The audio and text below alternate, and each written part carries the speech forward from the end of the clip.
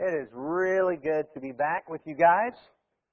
Went on a great vacation this week, met with some Christians up in West Virginia, and got to go rafting and hiking, and we had some Bible studies and singing all week long. And so basically that means two things. Number one, I am completely and utterly exhausted, and I need a vacation from my vacation. But number two, I'm actually really refreshed. I'm really excited about serving the Lord and about being with you guys and us helping each other get each other to heaven as we continue on the journey. That's what we were studying with the group that we met with up in West Virginia. I learned lots of new songs this week, especially with the kids' songs. We had a period where we would sing some of the kids' songs, and so now I'm really excited about Bible Drill. I kind of want to teach them to you right now, but I guess we'll avoid that now, and we'll just do that later when we get into the Bible Drill with the kids. But I'm really glad to be back with you and good to see you guys and hope that things went well for you. And appreciate Phil and Jonathan as they filled in their pulpit duties while I was gone, and Ron as he taught the class for me. And we did have one little mess up about the whole thing, though. Just going to fill you in on this. You know, Phil, last week was the fourth Sunday. And so last Sunday night, instead of Jonathan preaching, we were supposed to have a singing. And we missed out on that. And so what we're going to do is tonight, we're going to have our singing tonight. And I'll move the sermon that I had prepared for tonight, and I do have it prepared. I'm not just trying to get out of preaching after being gone on a week of vacation. It's written. It's back there in my office, but we're going to do that next Sunday. We're going to talk about that. That one's going to be about why doesn't God answer my prayers. So we're going to talk about that next week. Before I went on my trip, though, a couple days before that, I was out to lunch with a couple of preachers. And while I was sitting there stuffing my face with great Chinese food, one of the brothers just asked, just out of the blue, he said, you know, when do we cross the line into materialism? And he started talking about a friend of his and their house and their cars and their vacation trips and his fear that perhaps this particular individual had crossed the line into materialism. And the other preacher and I, we kind of hemmed and hawed around trying to sound profound, but in the end, really all we said was, I don't know. And so I got up and grabbed my second plate at the Canton Buffet, which is a really good Chinese buffet here in Franklin. It's not quite as good as Grand Buffet in Spring Hill, but it's still pretty good. So I was getting a second plate. And as I started to heap it up, I thought, when do I cross the line into gluttony? And, you know, how many kind of questions like that do we ask? When do I cross the line? Where do I draw the line? Well, the reality is that we know what the Bible says explicitly. We know, for instance, that 1 Corinthians chapter 5 and verse 11 very clearly says that greed is a sin. But we recognize that there's nowhere in the Scripture that the Bible says, here's the point at which we've crossed the line into greed. So where do we draw that line? We know, for instance, that Hebrews chapter 10 and verse 25 says that we're not to forsake the assembling of ourselves together. We know that. But the Bible never does clearly just tell us at what point missing the assembly has become forsaking the assembly. And so where do we draw that line? We know that Hebrews chapter 13 and verse 4 says that the marriage bed is honorable, but the adulterer and whoremonger will be judged. We know that sexual immorality is unlawful and ungodly. God has just clearly said that. But the Bible has never told us exactly when physical contact becomes sexual immorality. Is holding hands, hugging too long, kissing?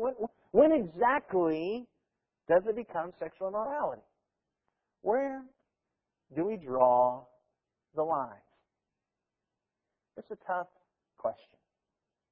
And I want us to talk about that. It wasn't a question you really had to answer, Ryan. You can put your hand down. Thank you. Yes, I got to tell you, this trip we went on, we had lots of studies, and somebody taught a class for the kids, and they must have done just a bang-up job, because Ethan came into my room last night and said, Daddy, tomorrow I'm going to help you preach your sermon. Because I learned in my class this week that I'm supposed to do loving things for my parents. Isn't that great? Appreciate that, buddy. So I had to tell him this morning, well, here's the best way that you can help me. Pay attention, take notes, and say amen every once in a while. So if you hear that from the front, that's what's happening. Okay? Anyway, where do we draw these lines? That's what we want to talk about for just a few moments this morning. Before we do that, would you bow with me in prayer, please? Almighty God and Father in heaven, we love you and we praise your name. And what we want most of all is to glorify you and lift you up so that you can be honored, so that the world can be drawn to you. They can see your Son and have forgiveness within Him. We pray that you would help us because as we struggle to draw close to you, as we work out our salvation in fear and trembling, we're not always sure exactly what we should do and how far we should go and where we should stop. And we pray that you would help us to open your Word and allow it to be a light to our path and a lamp to our feet so that we can glorify and honor you and draw those lines in places that help us serve you the most. Father, we love you and we thank you for loving us. Through your Son we pray. Amen. Here's the thing I want you to understand. Before we actually get into answering this question and providing some great counsel from the Word of God on how to draw these lines in our lives personally, I think that first we have to understand what a real problem this is. Sometimes we ask this question and we're thinking about it just very academically. It's just we're trying to dot the I's and cross the T's and build the boxes and make sure we don't ever go in the wrong place. And it becomes a very academic discussion. And we argue about whether or not we can have one drink or if it's about being drunk. And we get into definitions of words and all that. The thing that I need you to understand is that this question is not academic. The problem here is not about academia. It's not about intellectual. It's not about finding the exact definitions of all the boxes and all the lines. This is not an academic problem. This is a soul-shattering problem. And potentially, if we don't answer this question well, the problem is not that we're going to get the answer wrong on a test. The problem is it could destroy our souls. And the reason it could destroy our souls is not necessarily that we might get it wrong about whether or not this one little particular action is a sin or not, but it might destroy our souls because if we don't answer these questions about where we're going to draw these lines well, the line keeps moving.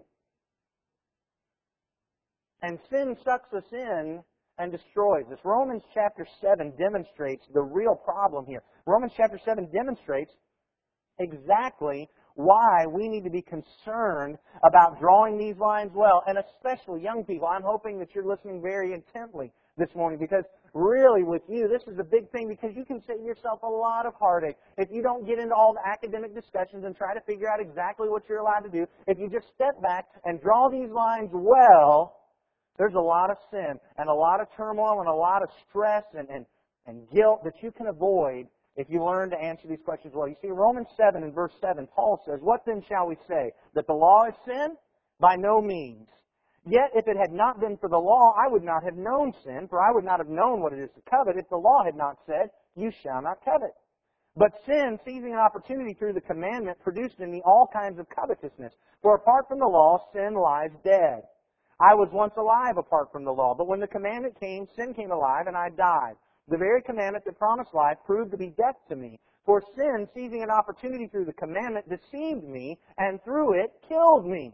So the law is holy, and the commandment is holy and righteous and good. Did that which is good, in verse 13, then bring death to me? By no means. It was sin, producing death in me through what is good, in order that sin might be shown to be sin, and through the commandment might become sinful beyond measure. For we know that the law is spiritual, but I am of the flesh, sold under sin. For I do not understand my own actions, for I do not do what I want, but I do the very thing I hate. Now if I do what I do not want, I agree with the law that is good, so it is no longer I who do it, but sin that dwells within me. For I know that nothing good dwells in me, that is, in my flesh. For I have the desire to do what is right, but not the ability to carry it out. For I do not do the good I want, but the evil I do not want is what I keep on doing. Now if I do what I do not want, it is no longer I who do it, but sin that dwells within me. We've studied this passage before, so I'm not going to spend a whole lot of time on it, but I want you to notice here's the problem, and this is why answering the question here about where do we draw the line is so important, because of the things that sin does. We'll first learn that sin distorts God's law. Back in verse 8, sin seizing an opportunity through the commandment. It distorts God's law, but then sin deceives us. Verse 11 says, for sin, seizing an opportunity through the commandment, deceived me. Sin offers us what it can't ever actually give us. It tells us that it's only going to take us so far, but it's going to lead us a lot farther. Sin distorts God's law, sin deceives us, but then sin destroys us. Again in verse 11, it said it deceived me and through it killed me. And then in verse 13, did that which is good then bring death to me? By no means, it was sin producing death in me through what is good in order that sin might show to be sin. Sin produced death in Paul. It destroyed him. But it doesn't stop there. Sin distorts God's law. It deceives us. It destroys us. But it won't stop there. It dominates us. It takes control. When we give our lives to sin, when we start drawing these lines, when we draw them into the wrong places, sin sucks us into it, and it begins to dominate our lives. And one day, we all wake up, and we say the exact same thing Paul did in verse 15. I don't understand my own actions. I don't do what I want, and I do the very thing I hate. And in verse 13, I'll get it out in a minute. Verse 19, I do not do the good I want, but the evil I do not want is what I keep on doing. Anybody else ever been there? I've been there. We've all been there. You know what that is? That's because we didn't answer this question right. And we drew that line, and we got up to it, and then we moved it again, and we moved it again, and moved it again, and then we wake up, and we're exactly right here. This is not an academic question. This is a soul-shattering question. The problem is, when we're arguing about the lines, we rarely think of it like that. Instead, we convince ourselves that our little forays into whatever issue we're talking about is at a safe level. Nobody, when they first crossed that one little line, thought that sin was going to then dominate their lives. Let me share with you the story of Dave B. You see, nobody ever thinks when they take that first drink of alcohol that it's going to dominate them. Nobody thinks that. They're just arguing about whether or not it's all right for Christians to have one drink. I want to share with you the story of Dave B. that comes from the Big Book, which is the manual for Alcoholics Anonymous.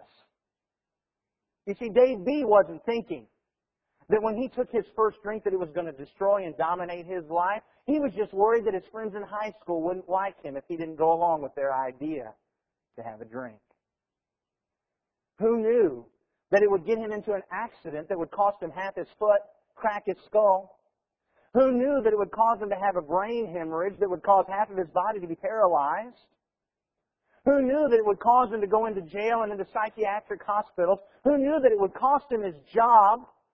Who knew that it would almost cost him his family before he started the road to recovery? You see, he had no idea any of those things would happen. He didn't know that sin was going to dominate his life when he was just worried about whether or not it was okay to have that one drink socially with his friends because he was afraid they wouldn't like him. Or let me share with you another one. The personal story is told in the White Book. That is the manual for Sexaholics Anonymous. Nobody, when they take their first foray into lust or sexual immorality, ever thinks that it's going to dominate their life. But who knew about this unnamed individual that lust and sexual addiction was going to take control? Who knew that it was going to cost him his education in seminary, cost him his job as an assistant at a local congregation? Who knew it would do that? How was he to know that it was going to lead him to prostitutes to try to get his sexual fix, and even finally, in order to save money, to become a pimp himself? Who knew that because it was going to take him into the worst parts of town, that he was going to be putting his life on the line every day, not only from sexually transmitted diseases, but from the criminals that were a part of that society? Who knew that would happen? Who knew that it was going to cause him to be arrested by the vice squad?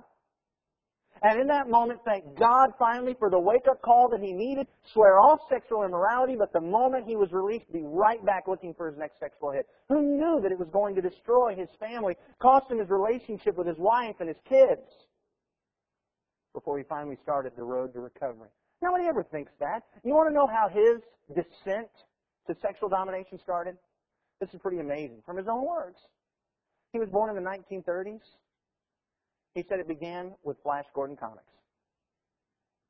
Azura, the queen of magic, the scantily clad queen of magic, destroyed him when he was a child and he didn't even know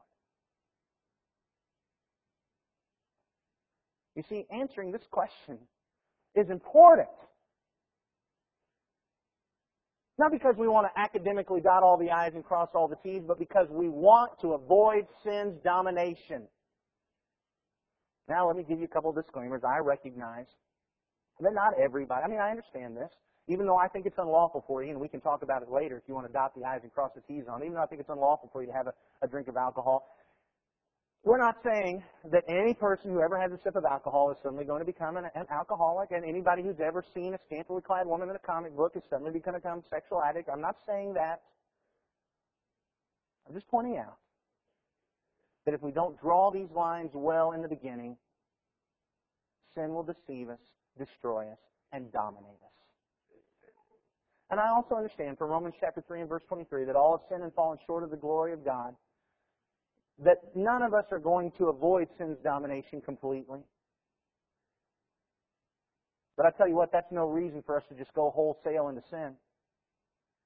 Let's learn to answer these questions well so that we can overcome and avoid so much of the sorrow that comes with it. So I want to share with you some guideposts. I want to share with you some guideposts along the path that will help us. I want you to think about this. Here's what I want you to picture in your mind. Going from your feet right now, in just a few minutes, you're going to stand up and you're going to walk out of this building. And I want you to envision, just going out before you, there are two different paths. One is God's narrow path of righteousness, and the other one is the broad way of wickedness and unrighteousness. But here's what I want you to picture as it's leaving your feet. At the very beginning, the paths are so close together, they're practically indistinguishable.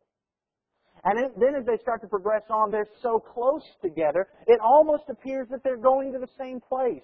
And even if they're not, it's just so easy to get back and forth on them, it really doesn't matter. We can just follow this broad path over here and then hop over when we've finally gone far enough. But the problem is, it's very deceptive. The further down that path we get, the farther apart they are. And it's not easy to go back and forth. We pass what you might call a point of no return. Not that you can't, not that you ever get to a point that you just absolutely can't come back to God, but you get to a point where it's so hard that most people won't even try. Because you see, the path of following Jesus, while it's always simple, is never easy once you've been dominated by sin. And so, what we want to think about is while it's up close and it's looking almost indistinguishable, how can we tell it apart? I want to share with you 6 guideposts that will help, and kind of an illustration. It reminds me, just the other day, we were trying to get to, we were up in West Virginia, we were trying to get to what was called Hawks Nest National Park or State Park or whatever it was. We were going to take this air tram ride and ride on a boat, and we're following the road, and we had to follow Highway 19 from where we were camping, and then we had to go west on Highway 60 and follow the signs. And after a while, I suddenly realized, I haven't seen any signs for Highway 60 lately. And see, I'll tell you, I am notoriously bad about that. That happens all the time. I'll be driving down a road and come out of whatever mental reverie is going on and suddenly realize, I don't know if I'm on the right road. I may have missed a turn. You know, you get into these little bitty towns and all of a sudden at the square, you're heading one direction and you're supposed to turn right to stay on the same highway. I miss those all the time. And after a while I suddenly realized, wait a minute, okay, I got to start looking for signs. I've got to start looking for guideposts. I'm supposed to be traveling west on Highway 60. So I'm looking for that. And if I don't see it pretty soon, okay, it's time to double back and go find one so that I know which direction I'm going. I want you to think of it like that. It's just like that. We're trying to figure out, where do I draw the line? What am I allowed to do? What should I do? And perhaps that's a better way to ask it. Instead of asking, what am I allowed to do? What should I do in order to stay on God's right path? These are 6 questions that you can ask. It's just like looking for the sign that says you're on the right road. Are you ready? Young people, please listen up. This is important. This is so important. You just have no idea, and there's really no way for me to express it to you. You look at me and you think I'm crazy. I don't have any idea what I'm talking about it, because I know your life is good, but I'm just telling you, if you don't pay attention to this now, you're going to end up being my age, and you're going to say to yourself, I wish somebody had told me these things. And so I'm going to stamp it on your mind right now. If you ever hear yourself saying, I wish somebody had told you these things, I want you to remember, oh wait, Edwin told me these things. Okay, just remember that. Because I'm sure that somebody probably told me these things when I was young, but I still say today, I wish somebody had told me. I'm telling you now. Okay? Number one, can I do this in the name of the Lord? Colossians chapter 3 and verse 17. Whatever you do in word or deed, do everything in the name of the Lord Jesus, giving thanks to God the Father through Him. Doing something in the name of the Lord means being able to do it with His authority, being able to do it with His blessing. Whatever you're about to do, you need to ask yourself the question, if Jesus were standing right here, could I look at Him in the eye and say, Lord, I am doing this with your blessing? That drink that you're about to take, can you say, Lord, I am doing this with your blessing? That food that you're about to eat, or the amount of it you're about to eat, can you say, Lord, I am doing this with your blessing? That party that you're about to go to, can you say, Lord, I am doing this with your blessing? Whatever you're about to touch, can you say, Lord, I am doing this with your blessing?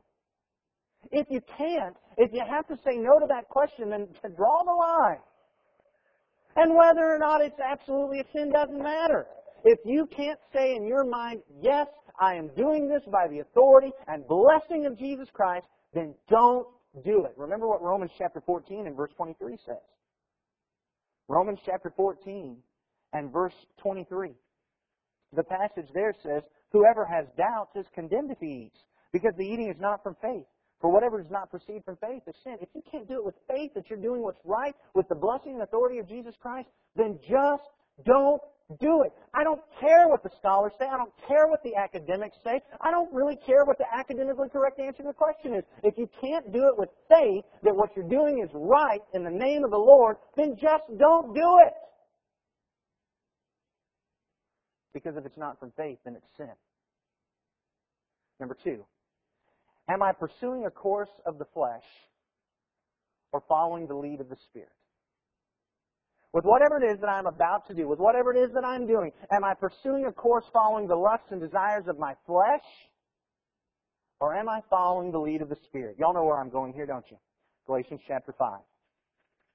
Galatians chapter 5, we have a list of the works of the flesh and the fruit of the Spirit.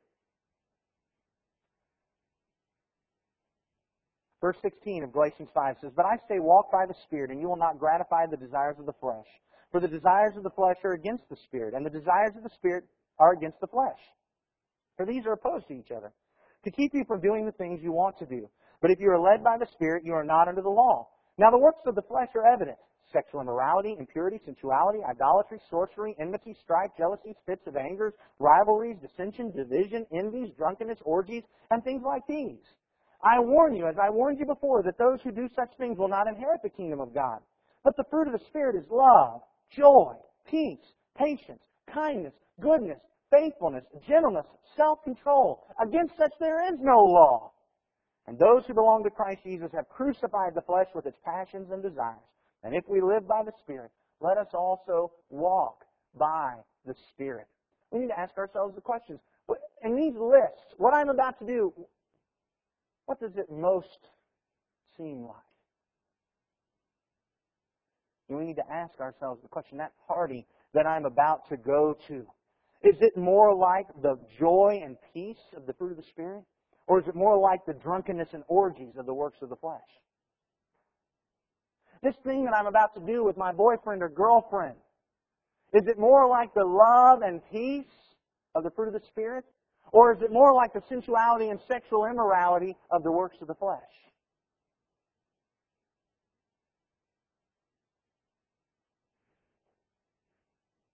What is it? Am I following the passions of the flesh or the lead of the Spirit? Ask yourself that question. Number 3, am I providing for the lusts of the flesh? This is really an extension of the last one. Am I providing for the lust of the flesh? I recently read a great definition of lust. The definition was that lust is using a natural instinct to accomplish unnatural desires. Using a natural instinct to accomplish unnatural desires. For instance, if I'm eating to fulfill my boredom, or my loneliness, or my depression and stress, See, God didn't give us food to overcome boredom, depression, stress, and loneliness. God gave us food so that we could survive. See, and so if I have that lust for food to accomplish all those things, that's a natural instinct to accomplish an unnatural desire. If I'm drinking, especially alcohol, to relax, to be able to socialize better. See, natural instinct, unnatural desire. Sexual immorality. If I'm pursuing sexual gratification to deal with depression, bitterness, resentment, anger. See, natural instinct, unnatural desire. And so we need to ask ourselves the question, why am I pursuing this? Am I just providing for the lust of my flesh? Am I just pursuing a course, using what God has given in a way that He hasn't given it to me for? And then we take that next step. Maybe what I'm doing right now isn't exactly going into that lust of the flesh, but I'm providing for it. I'm making the way for it. I'm cutting my path in that direction. I mean, let's face it, let's think about this. I understand, I know this. Going to the beach, mixed bathing, going to the water parks, that's not the same as sexual immorality. I know that. But where do we really think that's going to lead? I understand that going to the water park with all those bikini-clad women is not the same as lusting for them, but what do you think is going to happen when you get there? If the only reason you're saying I'm going to go is because I know I'm not going to lust, now how are you going to guarantee that? Do you remember what Romans 7 said about Paul when he said that sin took opportunity through the law and produced all manner of coveting in him? I got to tell you, when you're saying, I'm going to go to all those bikini-clad women and I am not going to lust, you know what's talking right there? Sin, and it's deceiving you. And it will suck you in, it will destroy you, and it will dominate you. So ask yourself, am I providing for the lust of the flesh? And as you answer that question, don't let sin deceive you. Number 4, what hunger am I filling with this action? What hunger am I filling with this action? Matthew chapter 5 and verse 6. Matthew chapter 5 and verse 6. Blessed are those who hunger and thirst for righteousness, for they shall be satisfied. This thing that you're about to do, this path upon which you are walking, what hunger is it filling? Is it filling your hunger for righteousness or some other hunger? You want a promotion at work. Why? What hunger is it filling? I'm not saying that getting promotions at work are wrong, but if the only hunger it's filling is your hunger for power and prestige and materialism, then you're walking the path of unrighteousness. If, on the other hand, you're following the path of righteousness, you're doing the best job you possibly can so God can be glorified for you and you get your promotion, that's great. But I'm just telling you, if you're hungry for your promotion so that you can have power and prestige and that's what hunger you're filling, then you're going the wrong way. What hunger am I filling with this? Number 5. Am I professing godliness? In 1 Timothy chapter 4, 1 Timothy chapter 4, verses 7 and 8. Have nothing to do with irreverent silliness. Rather, train yourself for godliness. For while bodily training is of some value, godliness is of value in every way, as it holds promise for the present life and the life that is to come. And then back up a page to 1 Timothy chapter 2 and verse 10, as Paul was telling Timothy to talk to the women about the way they dressed modestly and with self-control. He said in verse 10, but with what is proper for women who profess godliness with good works. This thing that I'm about to do, this path upon which I'm walking, am I professing godliness? Godliness, as we learned in our class just a few moments ago out here in the auditorium, is the idea of revering and honoring and holding God in awe. Is the thing that I'm about to do, is that what it's doing? Is it proclaiming honor and piety and reverence toward God? Or is it honoring me and seeking my will? Which way is it going?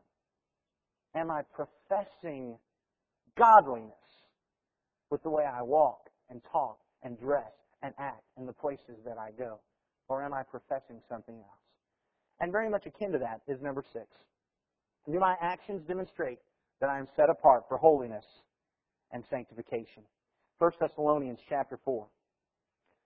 1 Thessalonians chapter 4 and verse 3 says, "For this is the will of God, your sanctification, that you abstain from sexual immorality, that each one of you know how to control his own body in holiness and honor, not in the passion of lust like the Gentiles who do not know God, that no one transgress and wrong his brother in this matter, because the Lord is an avenger in all these things, as we told you beforehand and solemnly warned you."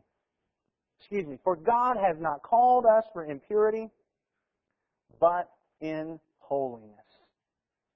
Sanctification and holiness is what I'm doing, demonstrating that I have been set apart for sanctification and holiness. Or does it demonstrate something else? We could ask this question, and perhaps the last one in another way. We could ask this, what am I advertising? What am I advertising?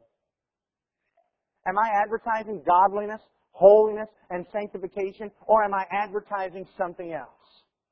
I saw a preview for a movie. I refused to go see the movie after I saw the preview. I don't even remember the name of it. And I think it's Diane Keaton and Mandy Moore. And she's the daughter, and the Diane Keaton character looks at the daughter and the way she's dressed. She says, "You look like you're asking for it." And the daughter said, "Well, I am asking for it." See, she was advertising something. Was it sanctification and holiness? Or was she advertising sexual immorality? What am I advertising? What am I demonstrating? That I am set apart for God and for holiness and for sanctification? Or am I instead demonstrating that I'm just like everybody else, fitting in with the worldly and the immoral?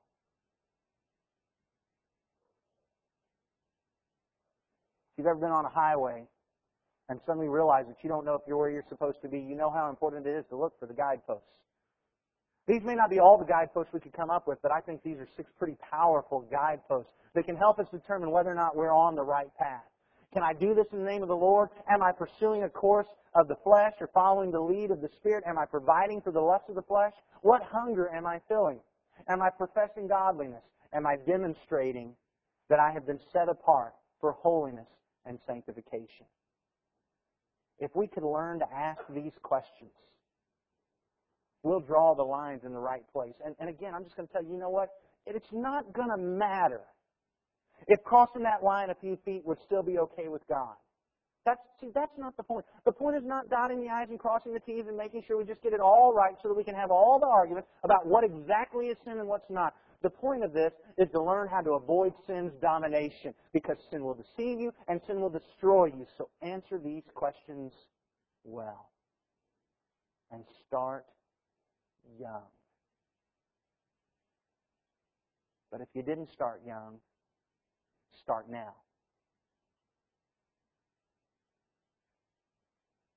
I don't want to leave you without hope, because I imagine, in fact I know, that most of you here are like me. And that is, you've already blown it. And you've already been dominated by sin. I don't want you to think that it's too late for you. I don't want you to think that you can't get on the path with God. In fact, if we go back to Romans chapter 7, in verse 24, Paul said in Romans 7, "Wretched man that I am, who will deliver me from this body of death? Thanks be to God through Jesus Christ our Lord." My translation puts an exclamation point on that. See, that sentence is not just, "Thanks be to God through Jesus Christ our Lord." That sentence is, "Thanks be to God through Jesus Christ our Lord." That's what that sentence is. Jesus can deliver us if we submit to Him. If we do things His way, starting now. Jesus can deliver.